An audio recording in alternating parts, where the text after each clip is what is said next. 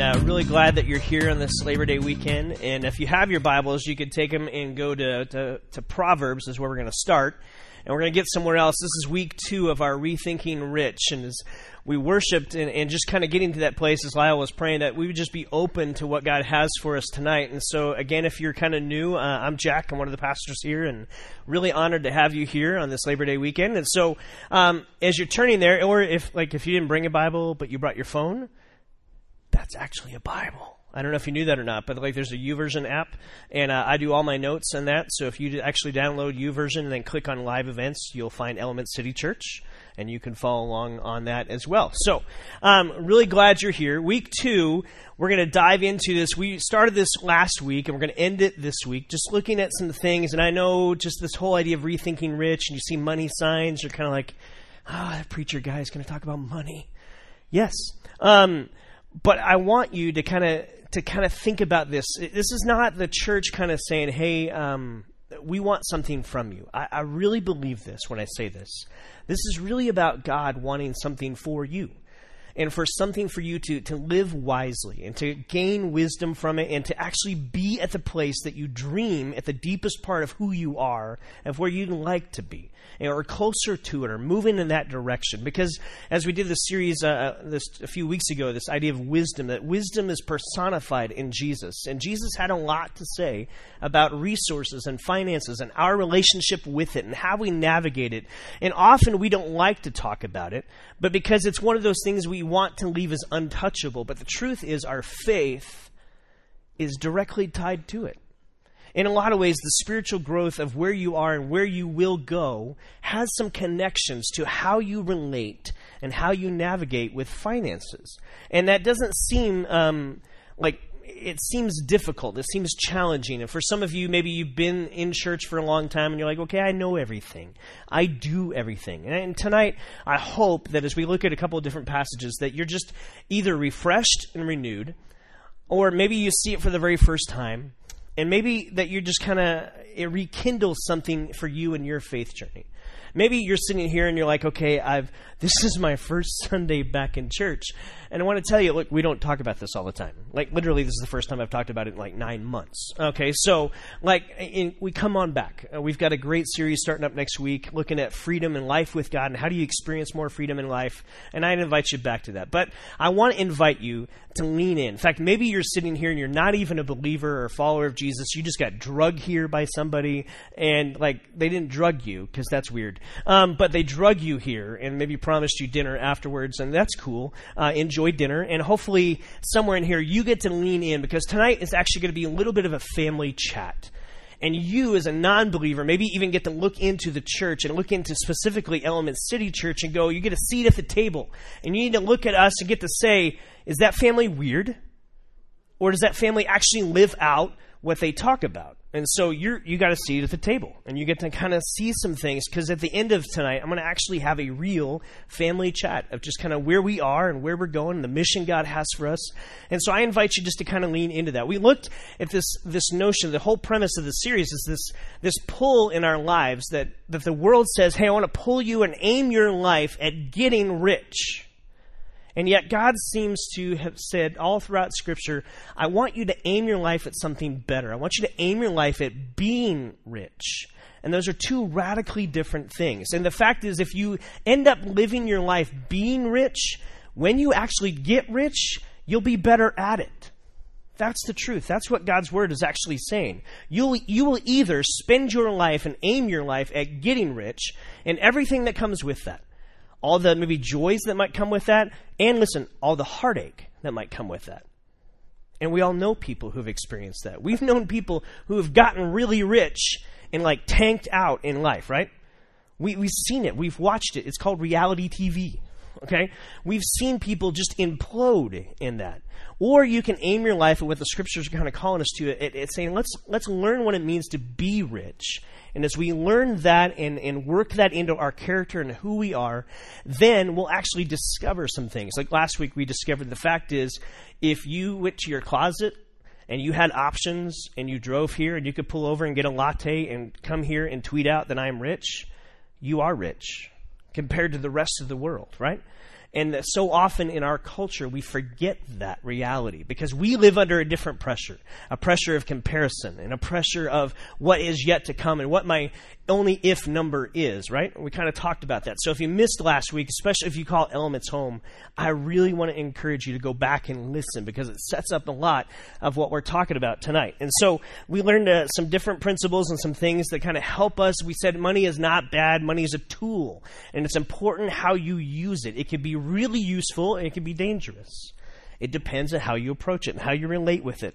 That the Scripture has so much to say about this. In fact, I don't know if you knew that there are 2,350 verses about money, resources, and how you interrelate and how you relate and manage it in the Bible.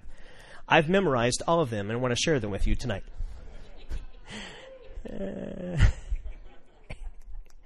No. For you stat nerds, that's about 15% of the Bible, okay? Think about that. 15% of the Bible. That's a big chunk. Was Jesus obsessed about money or what? No. Just look at his life and how he lived. Jesus knew a secret. He knew how obsessed we can become about money. And so I think the Scripture has a lot to say because the Scripture is saying, I want you to aim your life at what? At being rich, living richly, which is radically different than the world's pull toward us to want to get rich. And so tonight I want to kind of take a journey, get real practical. In fact, if you're in your 20s or a teenager tonight, I'm telling you, you're going to hear some stuff that maybe it's a reminder for you because you've heard it before, and if not, maybe it's really fresh. And I'm telling you, if you live this out, it will change your life. I mean it. So lean into that. Now, how many of you operate life with a little bit of mystery to it? Like you don't understand everything, right? The rest of you have all of life figured out. Well done. Why are you here? Some of you, there's a few things in life that I just don't understand how they work, but they matter to me. I live in the mystery of them. Wi-Fi is one of them. I don't understand. How many of you use Wi-Fi? Okay. Do you understand how it works? I don't. And I know some engineers here, you're like, oh, dork, it goes like this. And like, you can explain it and all this stuff, and I'm like, boo, tune you out. But I don't get how Wi-Fi works. But here's the idea. I've embraced the mystery because I will not go to a coffee shop or to a restaurant that doesn't have it. Why? Because I'm connected. And if your coffee shop doesn't have it, unless I'm practicing the Sabbath, I'm not going to it. Okay? Because I need Wi-Fi. I don't know how it works. I just know that it does. I live in the mystery of Wi-Fi. I live in the mystery of bridges. How do you put that much concrete up in the air and not have it fall down? I've studied gravity. It works. How does that happen? And I know. Some of you are engineers. You're like, well, rebar, and it's got to support it. Tune you out again. I don't get it, but I live in the mystery of bridges, okay? I navigate bridges every day. I live fully trusting them. But I don't understand how it works. I don't get it. Anyone else with me on that? I don't understand. I have traveled the world, okay? Not because I'm cool, just I've had the opportunity. I've traveled the world. I still don't understand how you can put a bunch of people into a giant metal tube, propel them at hundreds of miles an hour through the air at 36,000 feet, and have them arrive safely. Do you get that? I don't understand airplanes. It's a mystery to me how they actually work. But yet I live in that mystery and I work in that mystery. Here's the truth when it comes to finances. Your finances should not be a mystery to you. Okay? So when the Bible is talking about mystery or talking about finances, and we want to eliminate mystery when it comes to your finances. You can navigate through Wi-Fi all you want. Good for you. Okay? You don't have to understand it. You can hop on a plane. Good for you. You're probably going to make it. Okay? So you can do all those things with some mystery, but your finances shouldn't be one of them. And so I'm going to look at a few verses here, and tonight's really practical. A lot of principles that I think are hopefully going to lay some things out. We'll actually play a little game. We'll have some fun with that. But the truth is, your finances should not be one of those mysteries. I told you, 2,300 verses about it in the Scriptures. Why? Because God doesn't want it to be a mystery to you. It speaks with great clarity of how you aim your life at being rich and living richly.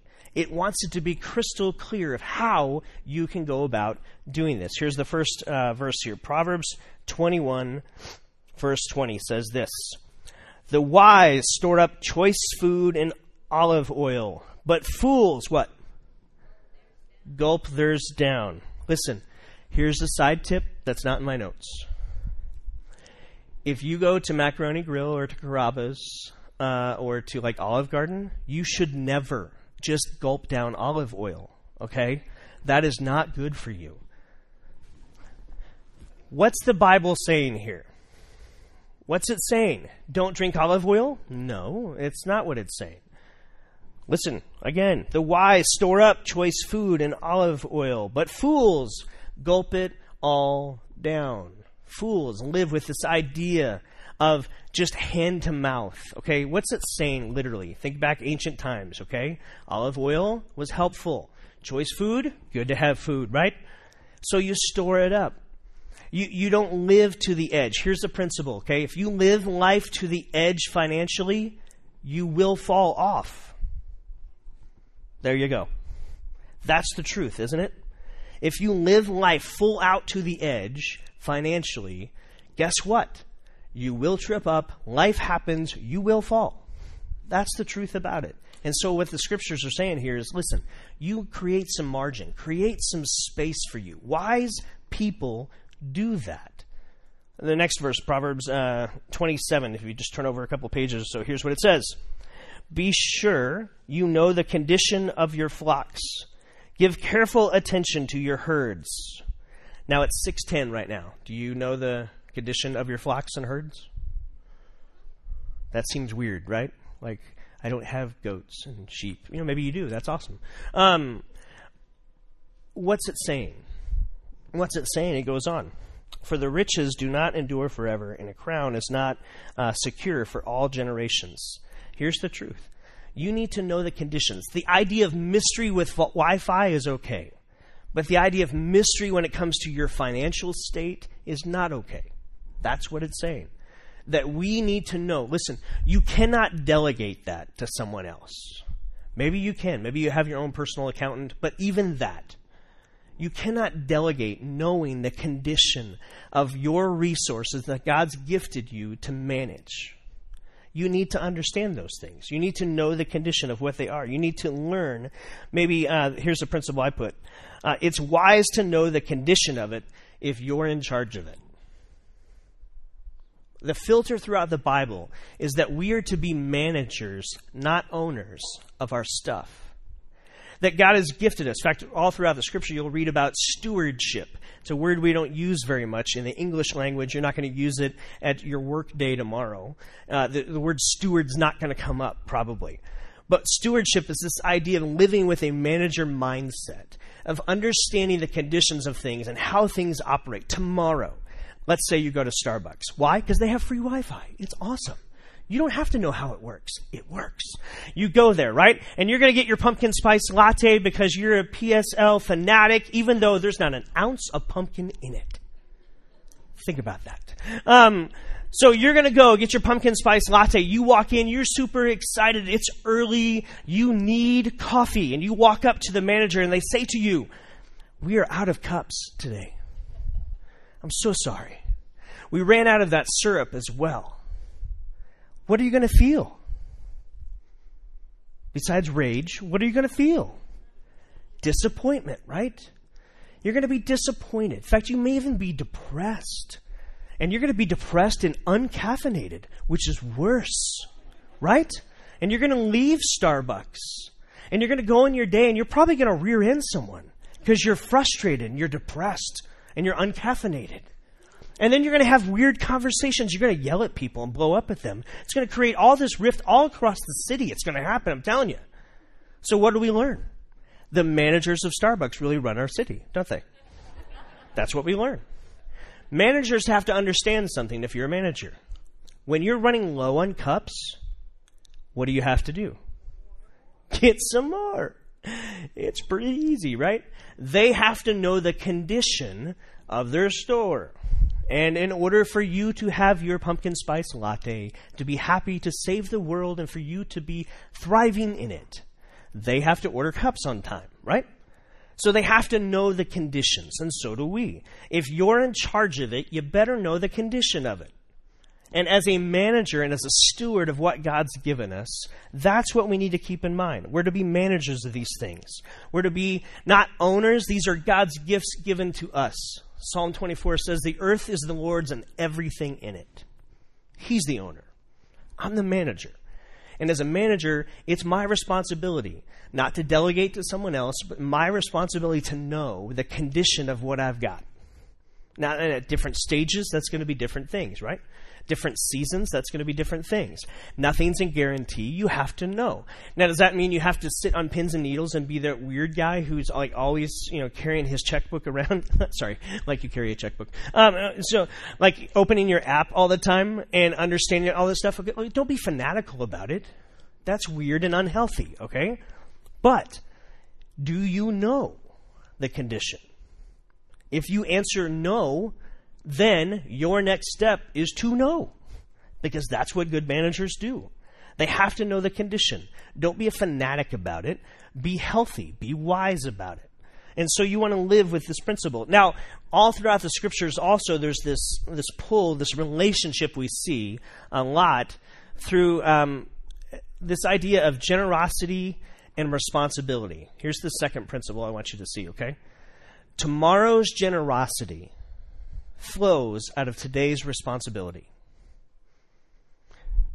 Listen, that is a really good line, and I don't think you all caught that, okay? So, tomorrow's generosity flows out of today's responsibility. I worked hard on that one, okay? Okay, thank you. I appreciate that. It's really good.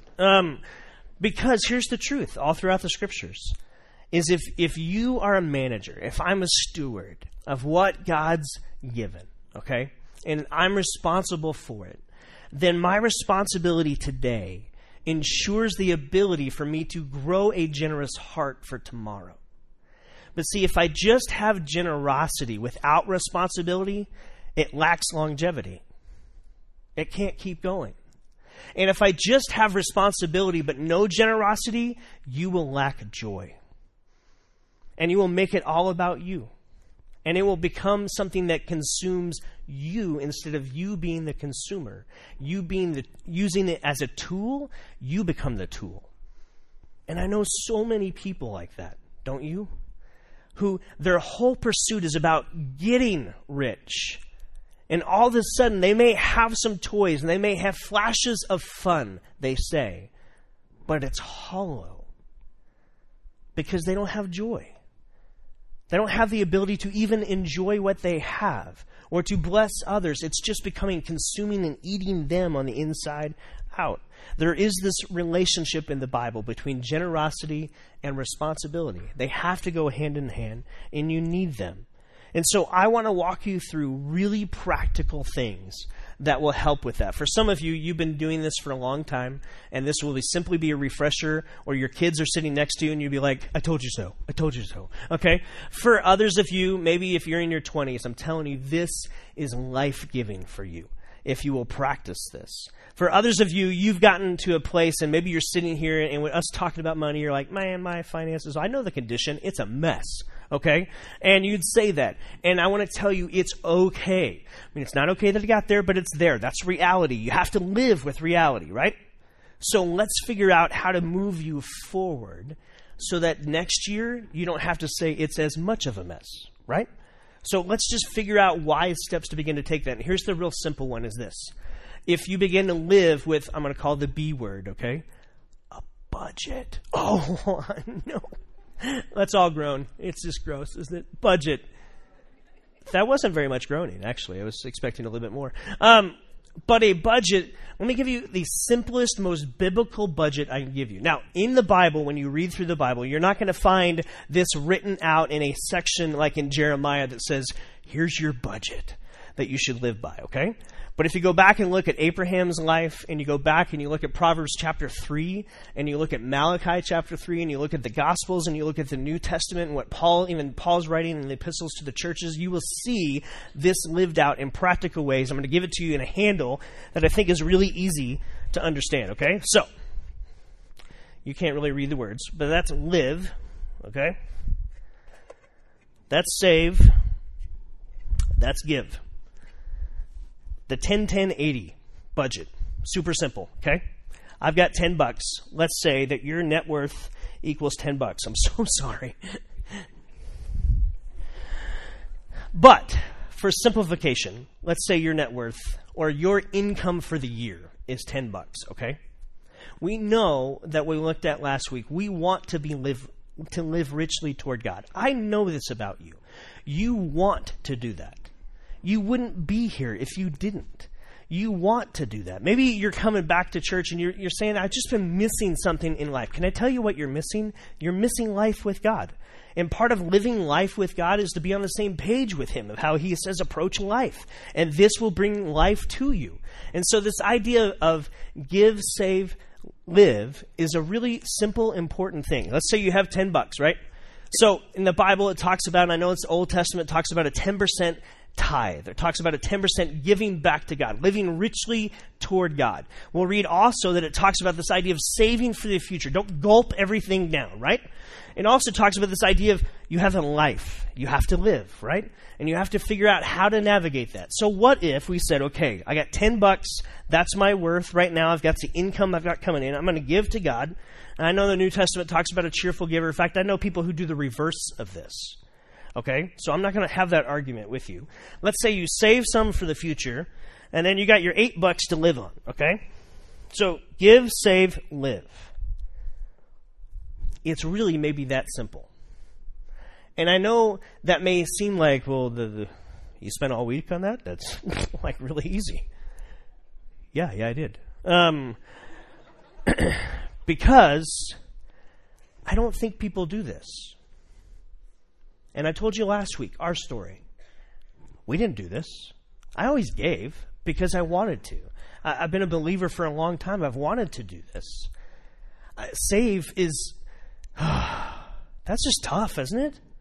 In the culture, because it's really easy to go, well, I can live a little bit more. It's easy to go, okay, God, well, I've got a lot of living to do right now. And so I'm going to hit you back later. Okay, I'm good for it. And God would say, okay, you could do that your way. It's your resources. I've blessed you with all of them, but you're the manager. You know the condition, and so you live it out. And so I know people who do that. I know people who say, okay, no give, no save. I'll live. Yeah. And then something happens. And they look at their save and they go, oh, no. Yeah, oh no. Oh no. Or they look at the give and that, well, actually that's never even on the radar. And so that's okay. God would say, look, I've called you to be a manager. And so what does that look like for you? Now I know for some of you, you mentioned last week a bunch of school debt, right? And so this idea of, okay, give, save, live, how does this work out? Maybe you can't do this right away. You got so much school debt and all that stuff. What if you just said, okay, I'm going to give, and then I'm going to save. I'm going to take a little bit more portion of that saving. I'm going to actually pay it off on school debt. Okay, now if you're a magician, you could put that back together afterwards. That'd be really helpful. Thank you. But I don't know what it is for you. And I'm not standing up here saying it has to be this. Here's what I'm telling you. From what the scriptures say in 2,300 verses, the weight of that, what they're saying is this is the best possible way for you to live and navigate and have a relationship with the resources and money that God's blessed you with. I just summed up 2,300 verses for you. That's pretty good. And so it's this call for you to figure this out. Now listen, if you're a parent, okay, how life-giving can this be to teach your children? One of the greatest stressors in our lives is financial, isn't it? We all worry about it. What if you did some things that begin to remove or lessen some of that worry and anxiety that eats at you? Let's say you've never saved anything in your life. Okay? You've lived. That's what you've done. Can I just strongly suggest to you, first off, I'd ask you this question. How's that working for you? How's that working for you?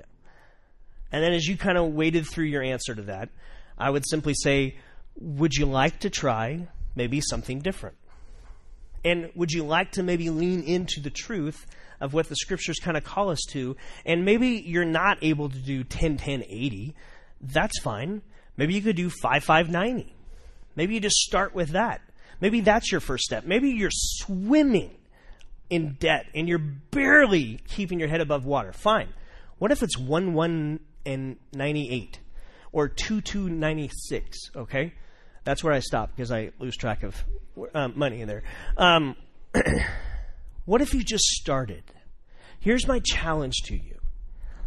Just start. Wherever you are, start. Do something different than maybe what you've been doing. And I'm telling you, I know people who do this reverse, who have gotten to the place who they say, okay, you know this give thing? I'm going to give away 70%. I'm going to live on 20, and I'm going to save 10. I know people who do it every kind of different way. Why? Because they've taken responsibility today so they can be generous tomorrow. I have a lot of regrets about how I lived. I have some regrets about how I've saved. I'm telling you, I have zero regrets of how I've given to God all throughout my life. Because I know this. The local church is the hope of the world when it's lived out healthy. It really is. I've seen it change lives. It's changed my life. I have never regretted anything I've ever given to God. In fact, everything I give to God, I know this to be guaranteed. It will never crash. It will never falter. It will never default. I have a lot of things I've lived on that I've bought that I had that buyer's remorse. You ever had that? Where you buy something and you go, why'd I do that? That was dumb, right? I've never felt that with the church or giving to bless other people. I've never done that with savings, or very rarely have I ever felt like, I shouldn't have saved that. You know why? Because that builds health. See, when you don't gulp everything down, then you have margin. And you have the ability to respond to life. Because here's what we all know. Life happens, right? It just does. And so, if I figure out a way for me to live this out, this is so practical. What if you're sitting here and you're thinking about marriage? My hunch is you both probably came from different backgrounds, raised differently in approaches to money. What if you need a new normal? Might this be it? Might this be really helpful? Isn't this simple? Now, some of you, I know when the number gets bigger than 10, like how do you do that? You get a calculator, okay? Really, seriously, it's really that simple. You get a calculator, you go back to 4th grade math, and you just figure it out. Maybe you need to ask for your check all in ones next time, if that's easier for you. I don't know. That'd be weird, but go for it. Figure it out for you and begin to take some steps to see this. What if you're single and you're like, okay, I don't make hardly anything. Okay, start. I want you to hear that. Just start. It doesn't have to be all these numbers. You figure out what's right. Today's responsibility will help you live out what I know is deepest within you, which is tomorrow's generosity. I know that about you. You want that at the very core of who you are. And so how do you begin to take some steps to begin to practice that and live that out? This idea of give, save, live is huge. Now, again, for some of you, maybe you're sitting here and you're like, that's great, preacher guy, but I don't even have enough in my live bucket, like to live, then I would say to you, we want to help, okay? We're not here to take your money. We want to help you work on responsibility. So here's a real practical thing you can do. We're starting a 9-week class called Financial Peace University. It's 9 weeks looking through not all 2,300 verses, don't be freaked out, but looking out at how the Bible says how you approach and relate to your money and resources. Take it. If you can't afford it, you come see me. I believe in this so much that I think it will be very life-giving to you, that you'll wake up a year from now and you'll have made progress. And that is the best feeling in the world, isn't it? Especially when it comes to your finances. Then you take that class. Sign up tonight. It starts September 17th. All the information's online. You can find out about it. But you start by taking responsibility. Know the condition. My condition's a mess, okay? Then how do we take the next step forward? That's what you're trying to figure out. And we got some people that can help coach you along with that. This is a really big deal. And I hope, I've talked to a few of you after last week's sermon, and a few of you came up and said, man, that was us. We were in this bucket over here. We didn't have these. And this one was just, it wasn't spilling over. It was kind of dry. And you began to take some steps. So now you're beginning to live. And isn't this freeing when you begin to experience this and see this? It's just life-giving to you. It's freeing to live this. Why? Because this whole premise of the series has been about this is what God has for you, not what he's trying to claw away from you. This is about how he wants to bless you. He's the owner, you're the manager. Manage and steward well so that you wake up going, this is where I want to be. There's another verse that we're going to look at, 2 Corinthians chapter 9. This is the verse I write. I write notes to every first-time giver here at Element City Church, and this is the verses I put in there. And I point people to this because this is what the early church began to navigate and what they had to understand. See, what you have to understand is the early church, much like the current day church, runs on finances the same way your life runs on finances. And the early church in Jerusalem was suffering greatly. And so Paul writes this letter to the church in Corinth and says, would you help out the brothers and sisters who are here? And he writes to this other church in Macedonia, a much smaller church. This is kind of a mega church, think in Corinth, and the smaller church in Macedonia. And both churches respond. And here's what he's writing to them. He says this, whoever sows sparingly, this is verse 6, whoever sows sparingly will reap sparingly, and whoever sows generously will also reap generously. Now, what's he saying there? There's this principle of the heart. Remember, finances is always about the heart. That's why Jesus spoke about it so much. More than heaven, more than hell, more than marriage combined. Why? Because he knew this is where our heart goes. In fact, if you're sitting here wishing you could come up and get the $10 that are here, your heart's there, okay? I'll give it to you. It's okay. But it's this truth that all of our hearts want to go here and to clamor after these things.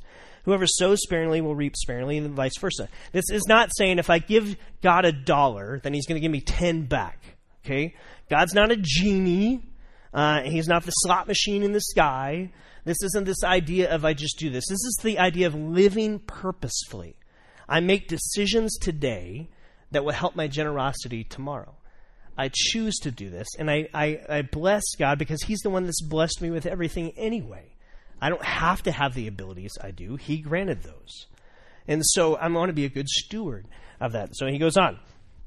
Each of you should give what he has decided in your own heart to give, not reluctantly or under compulsion. Listen, this is not the idea of, oh, God, here again, throw it in the bucket. This is not about reluctancy, nor is this about compulsion. Okay, that preacher guy is talking about money. I guess I better give some. How do I do that online? Just listen. Don't give here. I mean that. I want you to. But if that's really the compulsion in your heart, we don't want it. Because this is something we want for you, not from you.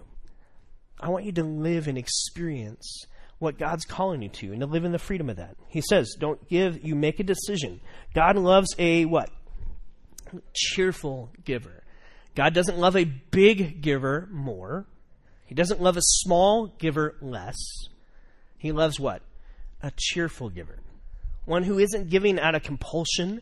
One who isn't giving reluctantly. One who says, God, I can't wait to bless you with what I can't believe you blessed me with this.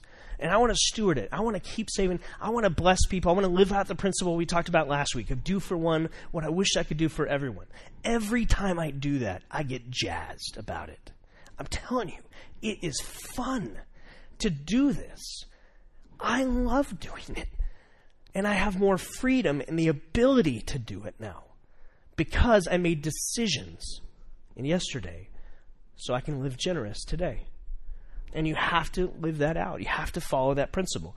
He goes on, God loves a cheerful giver, and God is able to bless you abundantly so that in all things, at all times, having all that you need, you will abound in every good work. God is not reluctant with his generosity. Think about it. Think about your life.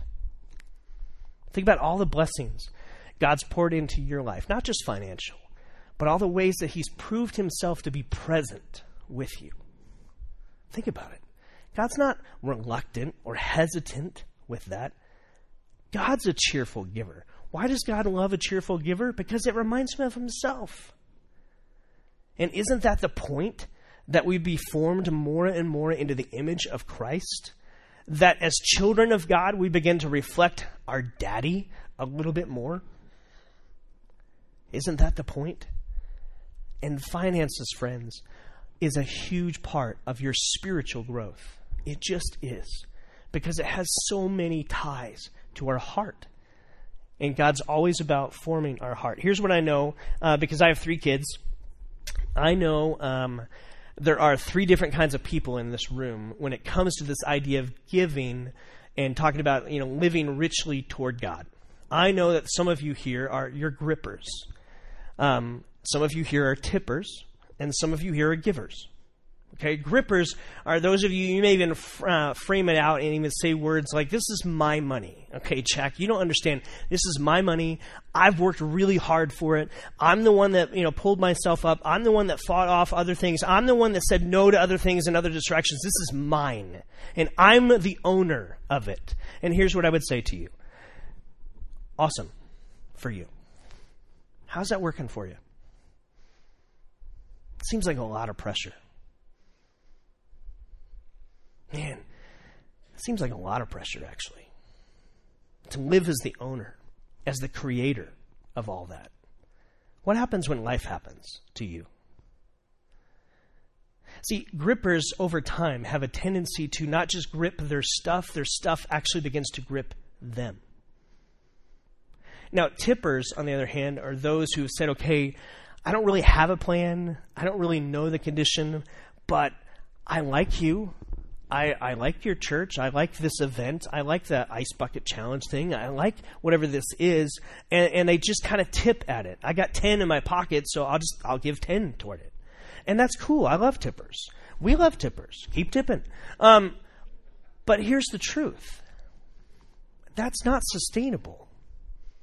And the impact you can have is really minimal, isn't it? Do you know any waiter or waitress that can live just off their tips? Do you? Maybe if they're at Fleming's or something.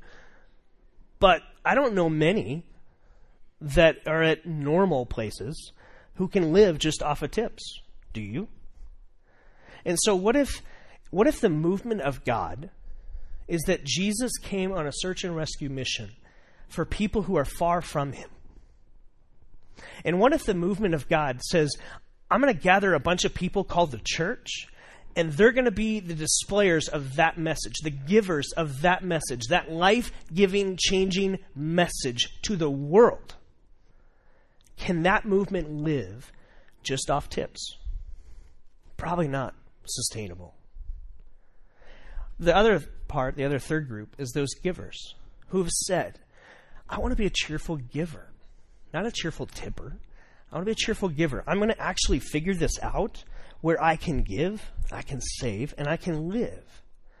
And I'm going to figure that out for me in this season of life. And when my season changes, I'll figure it and recalculate it, and I'll figure it out. As my season changes again, I'll do that. Because I want to be a person that lives generously toward God and toward his mission. What if the church was filled with those? Do you think the movement of Jesus would have greater impact in our world, friends? Can I be brutally honest? Part of the reason the church has a message that falls on deaf ears is because we don't have the resources. I'm not saying our church. I'm talking the capital C church. They've either squandered and not been good stewards of the money that's been invested, and we've all seen that. Or they've not been equipped. Where's the arts in the church? Arts have a cost. We see it every time when we watch the Emmys. We see it every time when we watch every award show. The arts are powerful, aren't they? What if the church was equipped with the arts to speak a language that people need to see and need to feel and need to sense? Wouldn't that be powerful? That takes resources, doesn't it? What if people were able to love one another in a way, in practical meeting tangible needs, that a watching and skeptical world would look at the church and say, why are you meeting my needs? This doesn't make sense. I'm the one that got myself in this mess. And what if the church just shows up and say, we're here to help and take you by the hand and walk you to a better place. And that better place is actually in a relationship with God. And we'll meet some of these practical needs along the way. What if the church could be freed up to do that? Do you think we would need as many social services in our cities and our nation if the church was freed up to be the church? I don't think so. The church is the hope of God for our world. And when the church is fueled with people who are healthy and following after Jesus, and who are freed up to use their gifts and talents and express those in a way to a watching and skeptical world, I believe that is the most powerful force on our planet. Because Jesus said it would be. Remember? I'm going to build my church, and the gates of hell won't even stop it. So when the church is fueled, it's powerful. And it can begin to do some practical and unbelievable life change within people. So God loves a cheerful giver. See, the reason I shared all this stuff is real simply this. I want you to know the condition. I want you to be wise. I don't want you to sit here and go, I have no idea how to manage. The Bible's really clear about how to help with that. And maybe you're not there. Just start somewhere. Just start. Take a step toward that. And you will be the one who wins in that. Now, I told you I wanted to do a little bit of family chat. And so I want to walk us through that, because here's the deal. The Bible wants to remove mystery from finances. And I want to remove mystery from Element City Church, because that's the church that we've been given to steward, okay? That's the church that we've been given to lead and to make an impact across our city. Our vision of what we want to see God do through our church is so big and so grand, I have not enough time to tell you about it. Too many dreams, too many visions. But I want you to know reality. So I want to celebrate a little bit with you, okay? We moved here in January of this year. So January 12th, I think, was our first Sunday here at Catalina High School. We had the privilege, I don't know if you know this, if you're kind of outside the Elements family, kind of looking in a little bit, let me give you a brief history, okay? Element City Church was Elements, a service of Pantano Christian on the east side. It started with 12 people in a house, okay? And those 12 people in a house just said, hey, let's pray and ask God to work, and they began working at things, and then they moved on to campus at Pantano Christian Church about 5 years ago, or 4.5 years ago or so. Started holding services on a Saturday night, moved it to Sunday night, and started growing, right? About 1.5 years ago, I joined in because I knew Brian, and they had called and asked, and so I left the church I was at and came and be a part of Element City Church. We renamed it, and it started meeting at Pantano and growing and launching out to say, we're going to launch this church out as a healthy church. I want you to hear this. This was not a church split. This was a healthy church saying, there's people in Midtown that need Jesus. Let's go start a church there. Okay. So this was two churches, because the church I came from, Casas and Pantano, got together and said, let's help launch this church. And so they put finances to it, resources to it. And as we begin to grow, we got here in January. We are averaging about 50 plus people this year since we've moved than we were when we were meeting at Pantano Christian. So at Pantano Christian, we were in mom and dad's basement, okay? And it was awesome. But then we grew up and became a young adult church, and we moved out on our own. And so we've got our own apartment. Here we are. Welcome. Glad you're here. And we're here, and we're getting to grow as a church, right? And we've got some things. We've got about 75 different people that are volunteering and makes this happen. Our church will not happen without volunteers. It just doesn't happen. Why? Because you only have 2 3/4 staff people. Okay, to over 200 plus people that are coming. We're averaging around 250 or so when you count kids and everything. We're staffed accordingly to where we are, but we can't do it all. So we got 75 people in volunteering around here. We got about 100 people connected into group life. Okay, whether that's in an e-group that meets on Tuesday nights or Thursday nights, or in homes, or meets at the office. We have an office complex that's here about 4 miles east of here. That's where we do everything other than Sundays here. Right? So we've got to pay for that. We've got all these different expenses. Now, Casas and Pantano chipped in. Here's what I want you to see. Is this the budget number? Go to the next one. Oh, go back. This is awesome. So in 2013, we had 201 guests actually trust us with their information. So like if you're a newbie and a guest here, those cards, we literally keep them. We love you. We had 201 people give that. Since January to July, so just 7 months in, we've had 231 this year. So that's a huge increase in 7 months, what we did 12 months last year. Make sense? So we've got this growing. This budget, we do a June through July budget. So we just finished up the end of July, our fiscal year. And that's what we call it. We do that on purpose. That's not because we're weird. We just do it that way because it's a better fit and flow to income throughout the whole year. And so we finished up at $211,000 on income coming in. We spent about $205,000, okay? So we were in the black. If you're new to finances, that's a yeah. I know we have a couple CPAs here. You're like, high five yourself. So that's a good thing for us. Now, this next year, we made a projection of about 224. Our goal is 300,000. Here's why. Because those kiddies that have been helping supply and supplement some of our expenses, so every piece of audio equipment and video equipment that you see here has a cost to it, doesn't it? It's just the reality of it. I don't have this at home, right? You probably don't have it at home. I don't have this sound system at home. I wish I did. It's super cool. But I don't have it at home. And so there's a cost to it. And so we have these things that are kind of helping supplement this. They run out in March of 2015. Okay? So at that point, as a young adult church who has moved out on her own, what? Guess what? Mommy and Daddy helped us get out the door, right? And now we got to grow up. That's the reality of it. I'm removing mystery here, okay?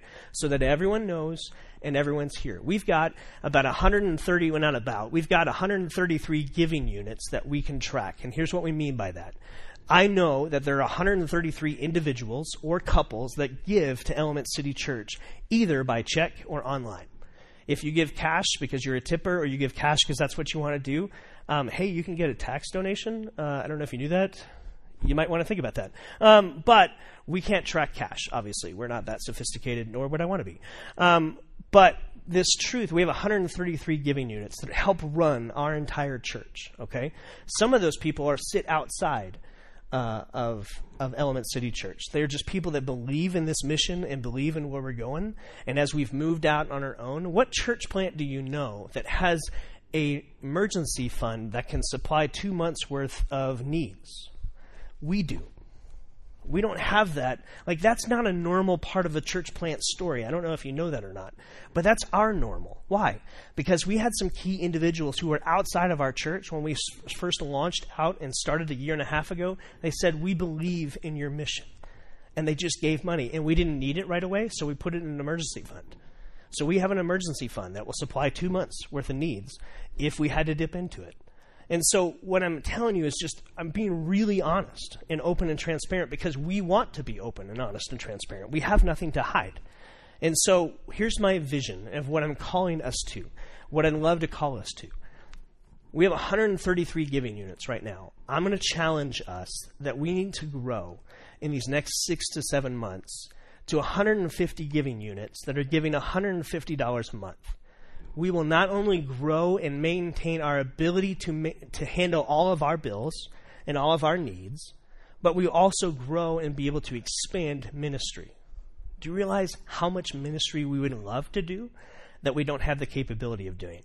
Now, you may be sitting there going, okay, do you actually practice what you preach? Yeah, we do. In fact, we tithe on what comes in. We give 5% back to future church planning and 5% into missions. We've got an emergency fund, and we'll continue to grow that. And we live within our means. We will not spend more than we make. That's the rule we live by. And so we practice what we're preaching, okay? So I'm letting you know that. And in this final challenge, I'm going to ask the band to come back up. We're going to worship. For some of you, you're like, well, that's a lot of numbers. It's okay. We're going to sing in a minute, and you're going to be okay. I want to challenge you really simply. Church, it's time for us to own our grown-up status, okay? And so real simply, what that means is I want you to actually take time and think. I want you to stop, pray, think, decide, and then do. Whatever that is for you. You figure it out. But if you call Elements home, and I'm speaking to some of you who are watching online or will be next week, if you call Elements home and it's your home church, then you've got to be a part of taking care of home. That's the reality we all live by. In the same way for the church, we have a mission to invite people into a life-giving, life-changing relationship with Jesus. And we have 1 million people in this city alone who are not connected to life with God, and we want them to be. We have a perfect opportunity 2 miles from the university to reach out to 50,000 people that call that home, and many of them don't have a church home. We have an amazing opportunity to reach people that you're connected to, for them to find a church home where they can be known, they can be loved, and they can be encouraged to take their next step. Friends, that doesn't just happen. We have to own that. It's our time. Make sense? And I believe we can do that. And I believe that you can figure this out for you individually as well. And I promise you, if you'll just start taking a step, or maybe you've been in it for a while, I would ask you to consider what's your next step. Because I don't know if it's ever supposed to just plateau and just stay. I wonder if part of our spiritual growth is God telling us our next step of what that may be. And so I'm going to give you some space. We're going to take an opportunity to take communion if you want to do that. And just remember that we live out of the shadow of the generosity of a great God who loved us enough to send Jesus on a mission for you and for me.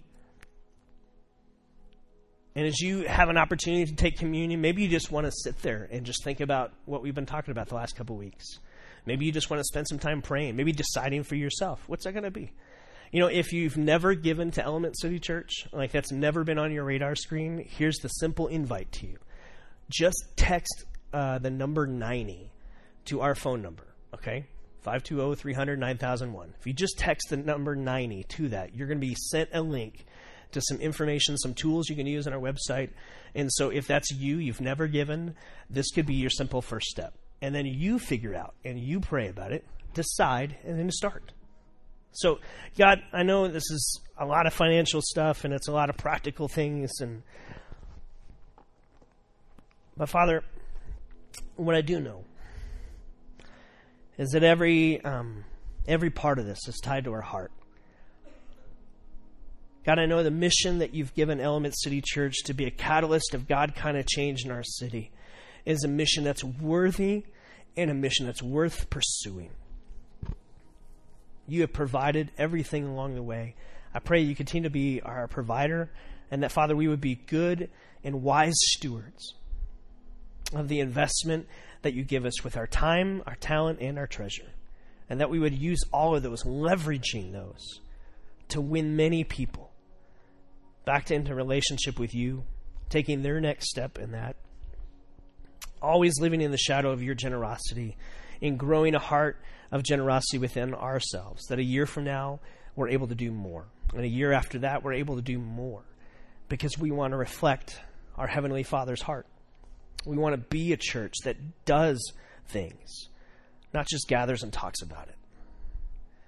And so, Father, would you stir us in a fresh and new way tonight? As we worship you in communion, as we worship you in song, would you stir us individually and just stir us corporately to take our next step with you? We ask that in Jesus' name.